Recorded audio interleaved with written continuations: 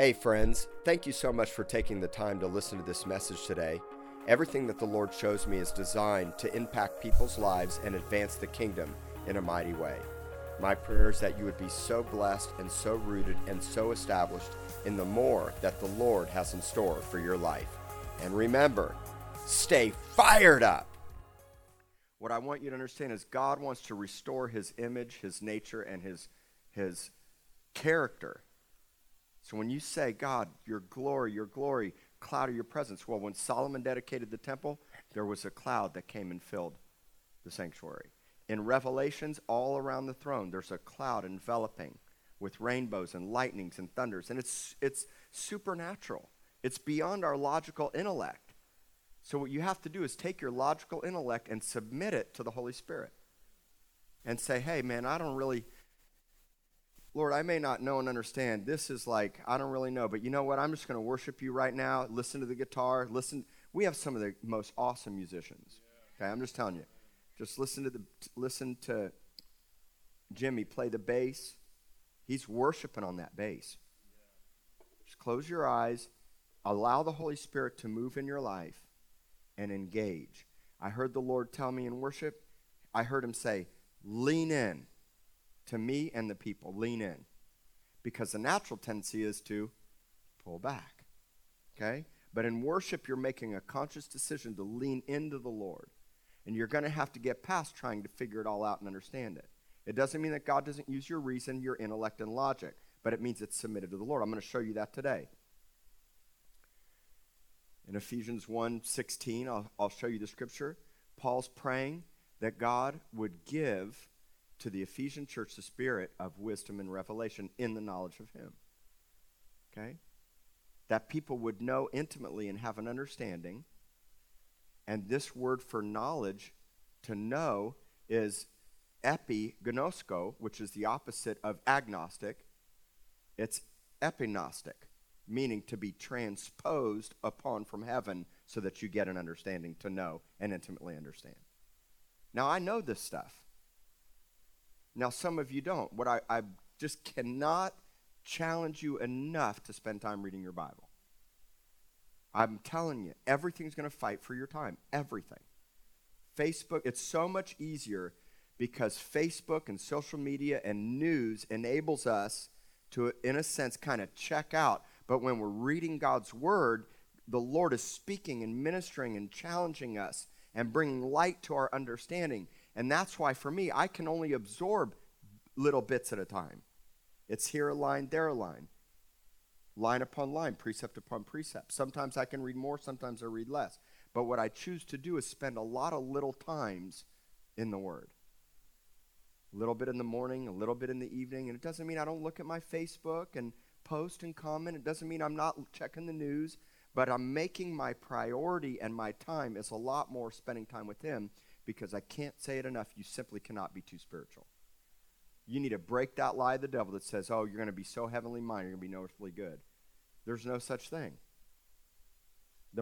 Fact, if you're really becoming more heavenly minded, you become more earthly good. Oh, man, I've never said that before. That deserves a sip of coffee. Do you understand what I'm saying? You guys with me this morning? Is anybody fired up? I know you lost an hour of sleep. Let me tell you something. I realize that I'm way more for the spring ahead than the fall behind. I'm way more for the spring ahead. You know why? I hate short days. I got kids to take to the park. I got beaches to go to. I got important stuff to do at the end. My kids are waiting, and then it gets dark. I'm all about long, sunshiny days in summertime. I'm a summertime, spring kind of guy. I used to hate the spring ahead because I was out partying all night, and I would, have to get up so early in the morning for whatever reason. Now I was anxiously anticipating, expectantly awaiting for this. So I just want you guys to be encouraged. I bring a lot of teaching on a lot of subjects here, a lot of subjects. And I'm going to start a series leading up to Easter and Resurrection Sunday and Passover. I did it last year. We'll start that in a few weeks, and we'll lead in through Palm Sunday, and I'll take it through Resurrection Sunday, and we'll go right to Pentecost, and we'll take it from there. And then we've got an incredible conference coming in May with Prophet Kevin Leal and Pastor David Chisholm from a church just like ours, but 15 years ahead of us in a sense, of about 1,000 people in West Virginia. A real spiritual father. He's going to be here. So Pastor David Chisholm will be here, and Prophet Kevin Leal. These are fathers in the house that I owe so much to for steering and pointing me in the direction that Rock City has gone. You want to be a part of this conference. And so, I'll teach series at times, and sometimes I'll do a message on top of a message. Sometimes I'm just all over the place and bringing you a hodgepodge of all different kinds of spiritual understandings. Unity, beholding the Lord as looking into a mirror, right? Things that Jesus taught, the garden, Revelation, all kinds of stuff. Because when I read the Bible, I'm like putting a puzzle together. The Bible's 66 books, and it all fits together. Over 36 different authors, and every book fits together like a puzzle. It all paints one picture, and that's a picture of God's love and his kindness and his redemption for mankind. And so when I read, I'm rightly dividing the word, and I've got all kinds of resources, and I'm going here and I'm going there, and then I kind of get lost in these sections, and then I come out into reality, and I'm like, oh man, that's so good. And then when I say, Lord, what do you want to say to the people at Rock City? He says, oh, you know that thing that I showed you when you were reading Ephesians 1? I want you to remind them about that. You know that thing about unity and Psalm 133, which, by the way, I didn't tell you this. I totally missed this, but hey, we'll make it an after the fact. Did you know last Sunday was the 3-year anniversary of Rock City in this location? So in the 3rd year, in the 3rd month, my wife turned 33, and I taught Psalm 133 last week. Cheers. I'm going to run out of coffee. This is a tragedy. So look at church more like a living room. Think family. Okay? And I'm telling you, God's going to do what the Lord wants to do. And so thousands of people, 500 people, 700 people, at some point, God's going to have his way no matter what, and we just enjoy each other. We have a family, and we come expectant and hungry and thirsty, okay? And so that's pretty cool. 3rd year, 3rd month. My wife just turned 33. I'm telling you, it's a prophetic year. And that message on Psalm 133 last week about unity, how good and how pleasant it is when brethren dwell together in unity. We have got to get united, guys. And the only way that we're going to get united is by dwelling together. That's relationship. So God doesn't want you isolated. There's a purpose for local church communities. And a lot of them aren't doing it right, but some of them are. And so you find one, and hopefully we'll keep doing it God's way, and you'll stay connected here, and you'll grow. You get into relationship. Every Thursday night, the men are meeting now. Every Thursday night. For years. This is like for the next 3 years. Right? And they're doing a maximized manhood curriculum, but you can jump in at any time to learn and grow. It's awesome. Women are meeting consistently. We've got ROI starting every Tuesday night. We have Cultivate. The class will start over again Sunday mornings. We've got Mamas and Papas having worship events. We've got a 12-hour worship event coming up next month called Raising the Tent. So we do a lot of things not to be a busy church, but to keep people connected and to do life together.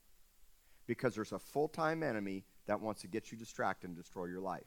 And let me remind you, God doesn't want an audience, he wants an army. So we shift out of audience mode and we step into army mode. Because you got kids and babies and grandkids and families and generations and legacies that are looking to us to lead the way. Right? All right. That was my inspirational moment for today. And so now I'm going to give you this word that the Lord showed me. I'm going to talk to you a little bit about a passage of Scripture in Ephesians. And before I get there, I want to set the stage for you of how the church of Ephesus got birthed. Because I always like to look at the beginning of a thing. And so when I'm reading in Ephesians how Paul's writing that God has blessed us with every spiritual blessing in heavenly places, and that God has predestined us to become sons, and that God foreknew and designed us to come into the knowledge of his will for our lives. And I'm reading all those things, and then Paul goes on to say, when I heard, and this is kind of the conclusion, but I'm going to set the stage for you.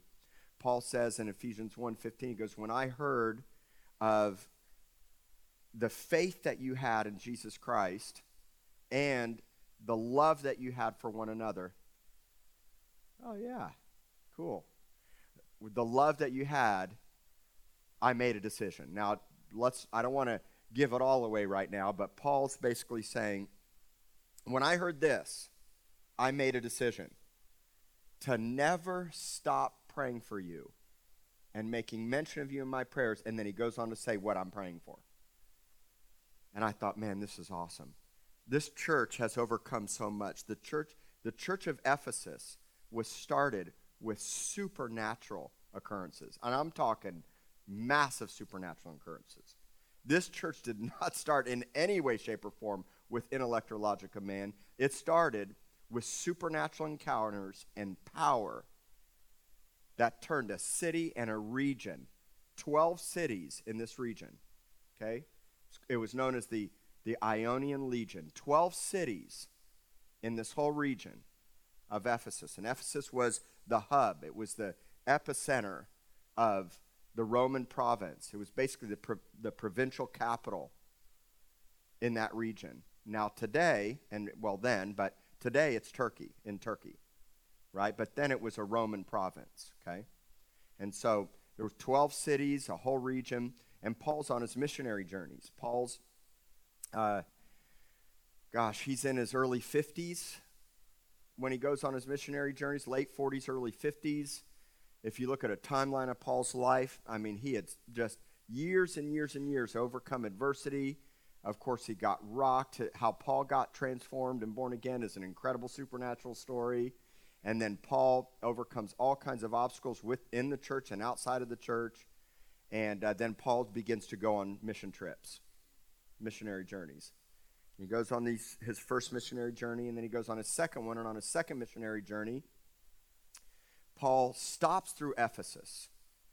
He makes a stop in Ephesus, in Turkey, modern-day Turkey. And he starts preaching in the synagogues to the Jews. And some of the Jews receive him. But he's pressed for time. This is Acts 18. Okay?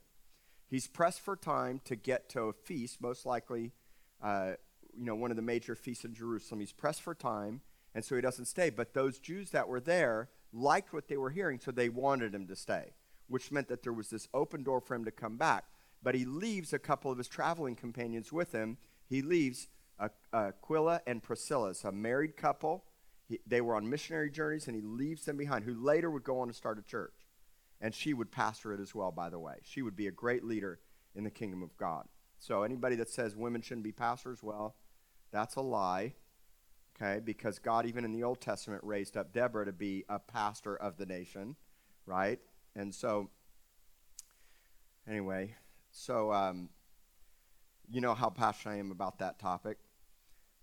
So he leaves this couple behind, okay? And then this couple meets a guy by the name of Apollos. And this guy really understood the way of the Lord, but he still was a disciple of John the Baptist. He only knew the baptism of John, but he preached mightily. He wasn't from Ephesus. He was originally from Alexandria, which was the second largest Roman city, and it was on the coast of Egypt, right? But he was very learned. He was very skilled. In fact, that was where much of the Old Testament was translated into Greek. Now, there's a lot of history stuff for you. This stuff fascinates me. I spend a lot of time. I want to know. I actually read the introductions to the books of the Bible, believe it or not, because I want to understand two things. Everybody say context and content. I want to know what I'm reading. If I read one good scripture, I like to know the before and the after. If I read a therefore, I want to know what happened before, okay? I want to be educated. I want to study to show myself approved as a workman to God. I'm not out to please you. I'm out to please him. And in turn, he equips and strengthens us to do what we're called to do, all right? So it's a little bit more educational. I know it's a little teachy for a 9 o'clock service. Have your coffee. I had mine. And enjoy the ride, okay? I'll try to sum it up for you. I'm just summing it all up. I have it all written down here. I probably won't say it as good as I wrote it down, but basically it says that Paul reasoned with the Jews during that first time. He leaves, and then Aquila and Priscilla stay behind, and they convert Apollos. So Apollos is refuting the Jews. He's fired up, but he doesn't know fully the understanding of Jesus and who Jesus is. And so Priscilla and Aquila pull him to the side and explain to him the more excellent way, a better way. He receives it, and now he has an even better opportunity to minister to those that are in the region, okay? In Acts 19, and I'm summarizing it for you, but this is a powerful understanding, because if you're going to read Ephesians, you've got to understand the history of how this church got started. It puts the book into so much of a greater context. In fact, all the epistles of Paul, most of them were written from his traveling journeys to the churches or to Timothy or Titus or people that had traveled with him. So go back and read Acts. I'd encourage all of you to read the book of Acts, okay? Now, I'm not building a church on the book of Acts. I'm building a church on Acts. Oh, gosh, it's been a while since I've quoted this. I think it's 9:16, where it says that right after Paul got born again, it says that he traveled around in the churches of Samaria and Judea. They were strengthened in the comfort of the Lord, the fear of the Lord, and the comfort of the Holy Spirit. I want you to walk in the fear of the Lord and the comfort of the Holy Spirit. You need the comfort of the Holy Spirit every day in your life. Is that the wrong scripture? Is that the right scripture? Oh, shoot. It's been a little while. Well, then don't put it up. It's in the Bible. I've quoted it so many times, you know. The point is that the comfort of the Holy Spirit and the fear of the Lord is what causes the churches to grow mightily. So if I can get all of us to walk in the fear of the Lord and the comfort of the Holy Spirit, unity and community, common unity, something great's going to happen. And I just happen to believe that we're going to turn this city upside down.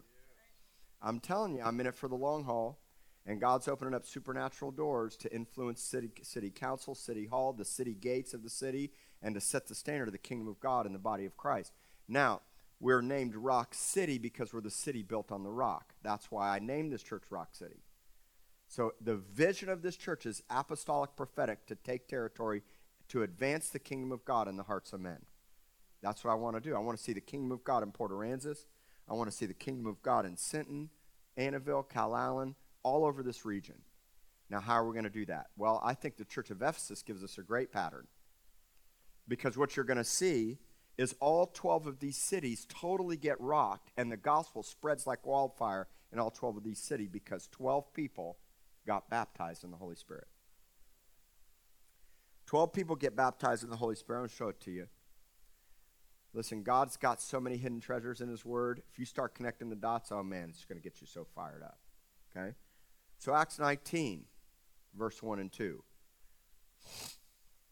Paul rolls back into Ephesus, and he finds some disciples of John, and he says, let me ask you a question. Here's what he didn't say. Are you born again? Here's what he didn't say. Do you know Jesus? He came in. These were disciples of John. They probably clearly had some knowledge of Jesus, but they may not have known. I mean, they're far from Israel, from Jerusalem. And they may not have fully known. And he finds some disciples, verse 2, and he says, I love this so much. I just want to go around to a lot of churches, a lot of pastors, and say, did you receive the Holy Spirit when you believed? I just love that. And they said, this is a dilemma. Don't think that this is just for then. This is a modern day crisis in the church. Right here.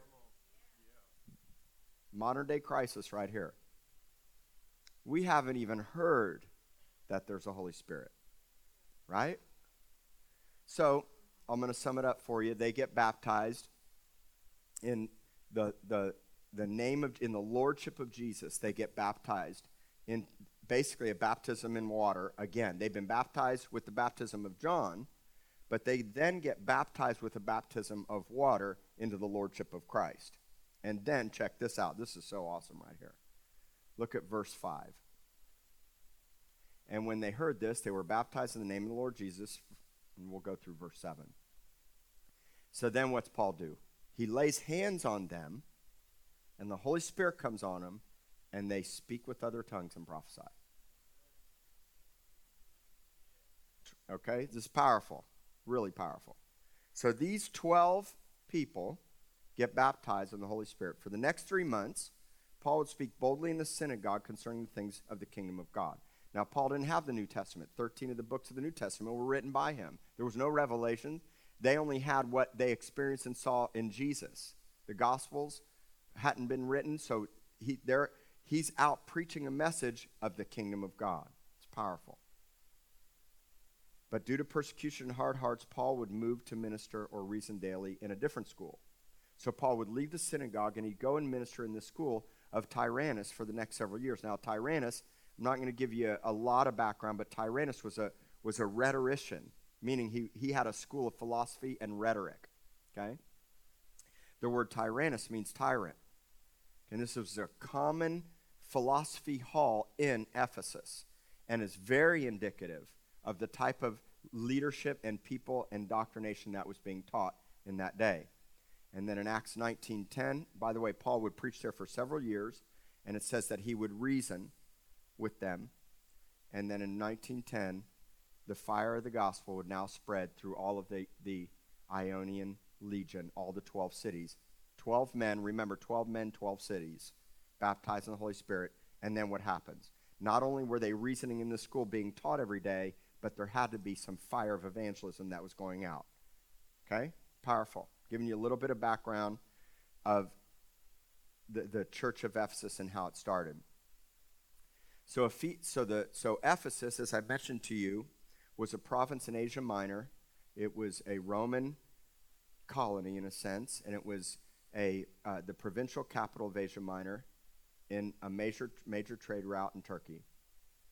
Okay, it was also a major hub for witchcraft, sorcerers, wizards, and idol worship. The city contained one of the 7 wonders of the world, the Temple of Artemis or the Temple of Diana. Okay, it was this incredible temple that was massive and huge, known as one of the 7 wonders of the world. You can look at all that. Okay. So the Temple of Diana, and it was a New Age hub for magicians and magicians' apprentices and sorcery and witchcraft and psychics, and I don't know if they had tarot card readers, but if they did, they were there. Mind readers, okay? A lot of mind readers. The goddess Diana was a goddess of the hunt, the moon, childbirth, fertility, and animals. The myth says that she was able to communicate with and control animals. Ephesus was considered the temple guardian of this temple, and the city leaders and politicians were in full support. So you had the city government.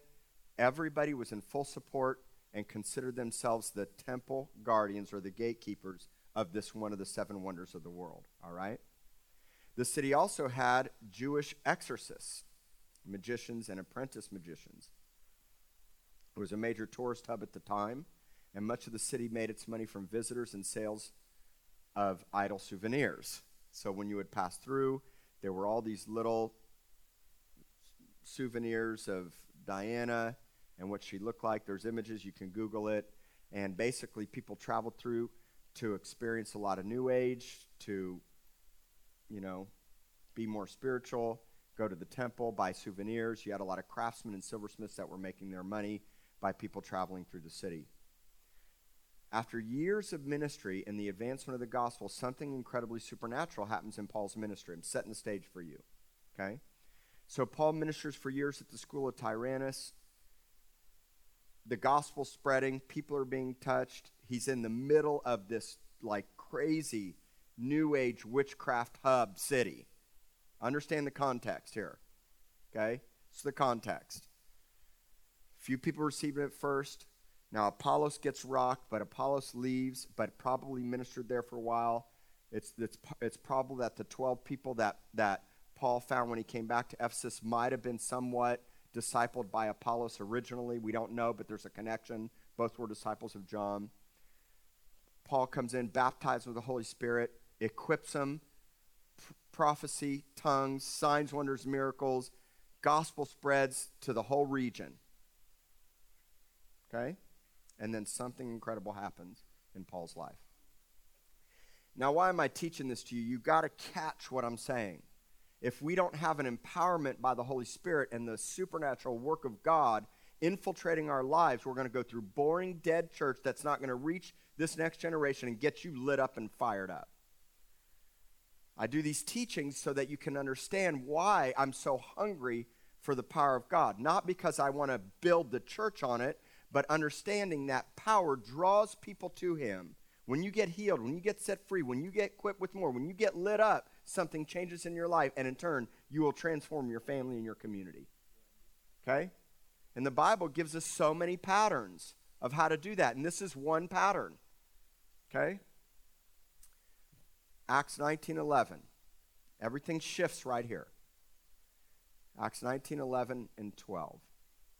Now God worked unusual miracles by the hands of Paul, so that even handkerchiefs or aprons were brought from his body to the sick, and the diseases left them, and the evil spirits went out of them.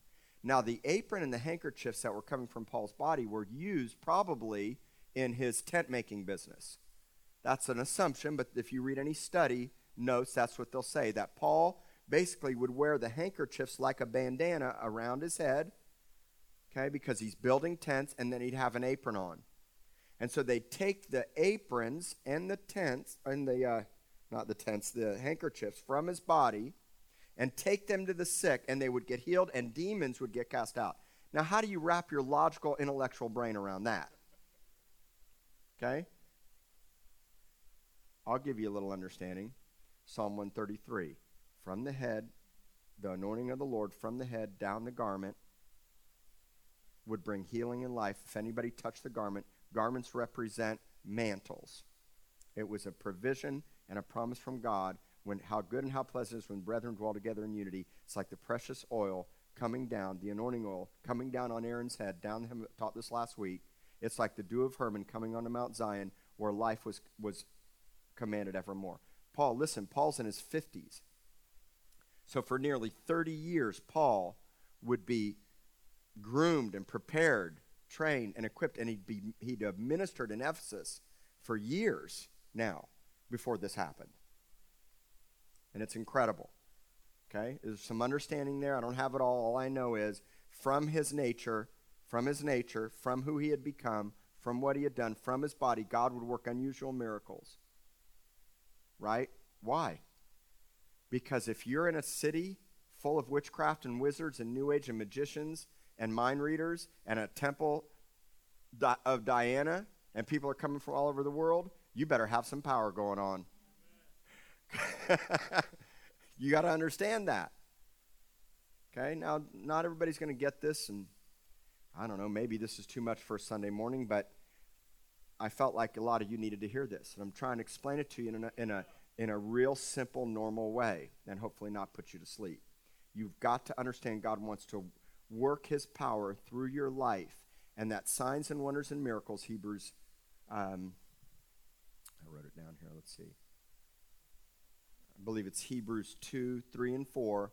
Yeah, Hebrews 2, 4 talks about how signs and wonders and miracles were wrought through the apostles and the disciples for a purpose and a reason, which demonstrates that God is among you. And I'm asking, where's the power? Who's got the power? Wait, I've got the power. That's how it goes. Come on, you guys can laugh a little bit. I know I'm giving you some heavy, revy stuff, but what I'm challenging you guys to do is to think more, believe more, and trust God. You can't make it happen. Only God can wrought. Notice that God wrought through them. God is the one that works through our lives. But we must be open, willing, and saying yes to it. And then we position ourselves by trusting him with faith towards God, loving one another in unity, and walking in the moral righteousness that God provides for our life. Amen. That's positioning ourselves so that God can rock people's lives. And the way we're going to reach these college campuses and these college students and the next generation, the way we're going to be transformed is to have an experience by the Holy Ghost that transforms you. The devil hates you. God is raising up a loving militant church. A loving militant church, not an angry militant church. He's raising up an army that's got power. And I believe it, and I want it. And I don't feel like I'm seeing it in enough degree, but you know what? I'm going to keep going after it. It was years. It was 30 years. Paul had been beat, scourged, dragged out of the city, and left for dead. I mean, he had been through so much up until this time. Okay? So God works in unusual miracles out of his life So next we have something that really happens that's pretty cool. You have some itinerant Jewish exorcists. I'm just summing up Acts 18 for you. I'm sorry, Acts 19. You need to go read this stuff. It's so good. You have some itinerant Jewish exorcists. Itinerant is the word for wandering. They're wanderers, okay? The actual word is vagabond. They were vagabonds in a sense that they traveled around and would cast out demons. And they would do it in the names, the Old Testament names of God, okay? But when suddenly, in the name of Jesus, supernatural miracles are happening through Paul, they go to try to cast out some demons out of somebody in the name of Jesus whom Paul preaches. It's not enough to know about Jesus, you need to know him. Okay? That's like saying, in the name of the president, but we don't even really know the president. God doesn't want you to know about him, he wants you to know him. And so they try to cast demons out of somebody, and this guy, superhuman strength, through the demon, comes into the person's life. He rises up, overpowers him, rips the itinerant Jewish minister's clothes off, and then they run out naked. I mean, it's a pretty crazy story. Talks about the 7 sons of Sceva, which isn't how you say it, but there's a proper Greek way to say it. But you know what Sceva means? The 7 sons of Sceva? Sceva is the word mind reader. So you had these Jewish New Age witchcraft trying to use the old names of God, and they were doing it manipulative for money. Wasn't going to work. Okay? Wasn't going to work. But check this out. I'm telling you how the church of Ephesus grew. This is powerful understanding. How you got a church here. Okay? And so, they try to cast out these demons, and the demons say, well, Jesus we know, and Paul we know, but who are you? We don't know you. And then, man, those guys get their heinies kicked. Okay? Which is an important thing. When those demons said, Jesus we know and Paul we know, when you start bringing destruction to the enemy's camp, you better believe you're going to get marked. Okay? You probably heard this saying, demons know my name in hell because they hate what we're doing and they're on a mission to destroy the work. I have had a demon by name call me. I've had a demon call me out by name that never knew me. The spirit in the person cussed me out and said my name. I was like, that's a compliment.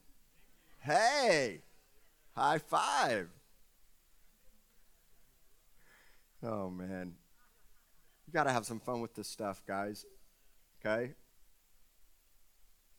So, check this out. So, supernatural things happen through Paul and the disciples, and churches are growing.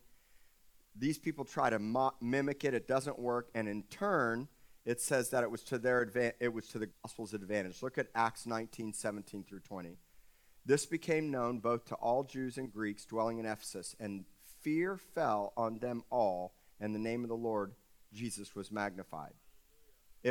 So by the backfiring of the mind-reading Jewish exorcists that tried to mimic what the real gospel does, they were trying to mimic it, it backfired. You see that? And now, because I've taught you guys this, that people are saved by the contrast. Seeing how much greater the light is versus the dark. And so what happened here is you had, in a sense, this battle between the light and the dark, and when the light prevailed and people saw it, it says that the fear of the Lord fell on them, and the name of the Lord Jesus was magnified, and many who believed came confessing and telling their deeds. Now this is really cool. Also, many of those who had practiced magic brought their books together and burned them in the sight of all. And they counted up the value of them, and it totaled 50,000 pieces of silver, so the word of the Lord grew mightily and prevailed. So all these apprentice magicians and the magicians see the real power, get saved by the contrast, and they take all of their books, which was worth a ton of money because it was instruction in how to do witchcraft and magic and wizardry, valuable books in that day, and they took them all and burned them. After I gave my life to Jesus, I'm not telling you to do this.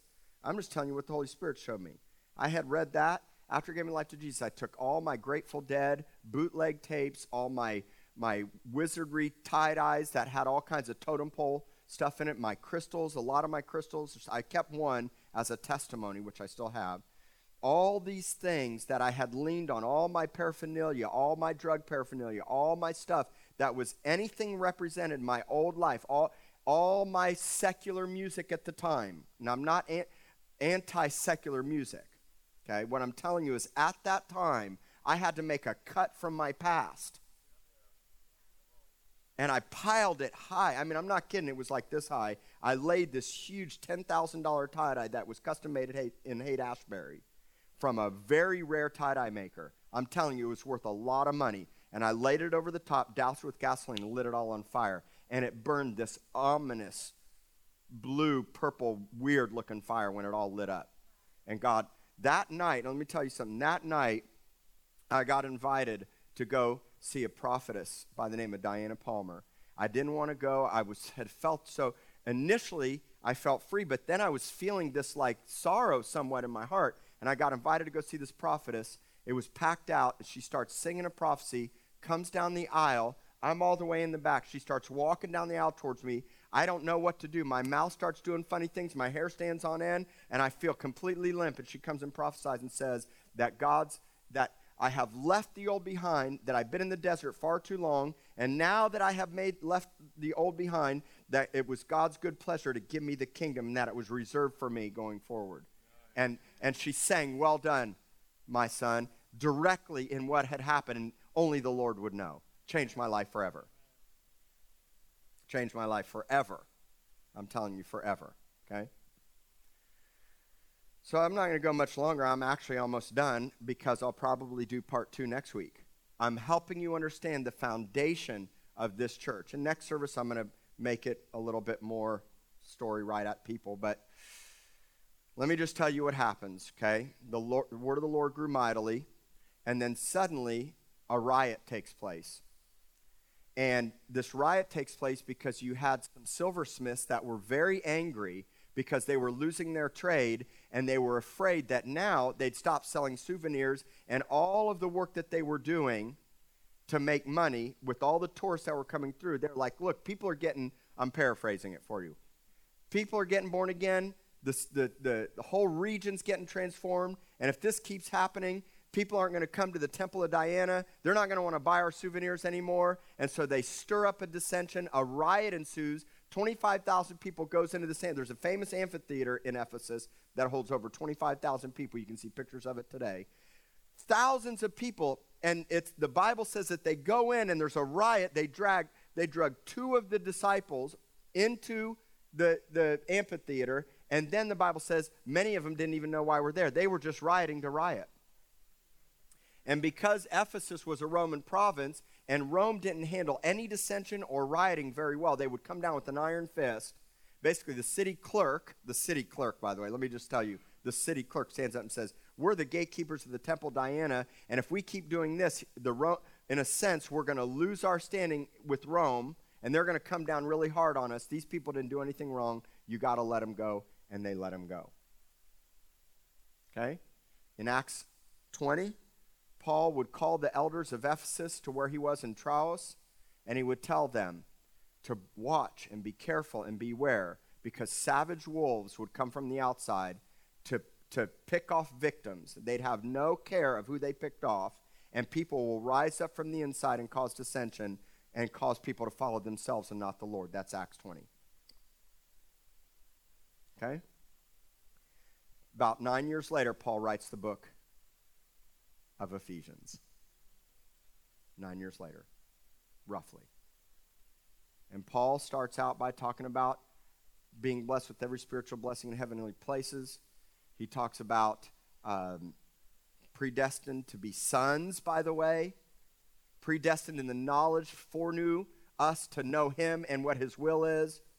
And then he says this in verse 15, and I'm only going to give you one part of the scripture, and then I'm going to pray for you. Ephesians 1:15, when Paul heard about the love or the faith that the people had in the Lord Jesus and their love for all the saints, he says, I'm not going to stop praying for you. And I'm making mention of you in my prayers. You need a lot of prayer. This church has been through so much. It started through the fiery trials of supernatural empowerment in an intense city. And savage wolves have tried hard. and people have risen up. You know, the church, a local church always has two threats, people from the outside and people from the inside. Now, the people from the outside aren't my enemies, but there will always be savage wolves that are going to come in and try to be cancerous or bring dissension. And my thing is, when the presence of God is here and you got a unified family, bring them on so they can experience the love of God. Who said, man, there's a witch in the service.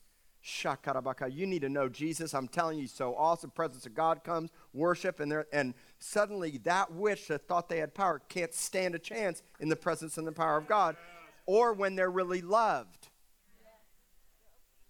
How's that for some new church doctrine for you, right? I think probably our bigger threat would be people from the inside that want to, for some odd reason, rise up and do their own thing or distract. And you know what? When you have a unified family, I'm not even worried about that either, okay? So Paul would say, I didn't stop to make mention, and you guys can read the rest of this because it's so powerful, but I'll just focus on a couple verses. Verse 17, that the God of our Lord Jesus Christ, the Father of glory, would give to you the spirit of wisdom and revelation in the knowledge of him. So the first thing you have to understand is that God gives. Everybody say, God gives. The word give means that you're supplied, you're fully furnished, you're equipped, you receive the reward for what you've done, and it means that you're commissioned.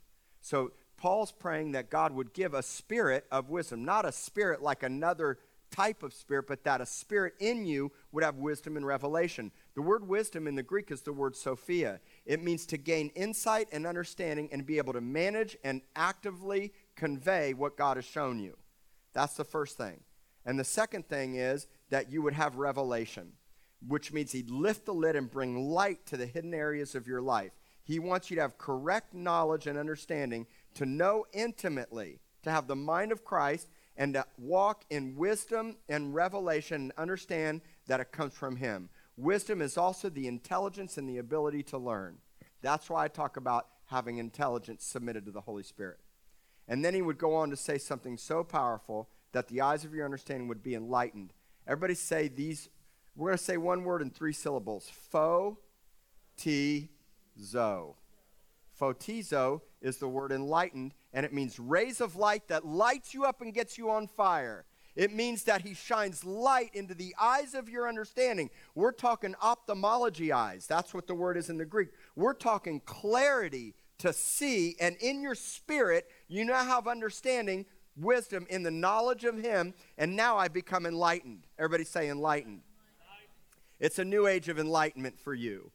It means that now you would be awakened and lit on fire, and the lid would be lifted, the spirit of wisdom and revelation, and you would have gain understanding and insight to lead God's way, love God's way, and live God's way. And the rest of this passage is incredible, and I'll probably preach it next week if the Lord allows me. But I would encourage you to read the rest of this, all the way to verse 22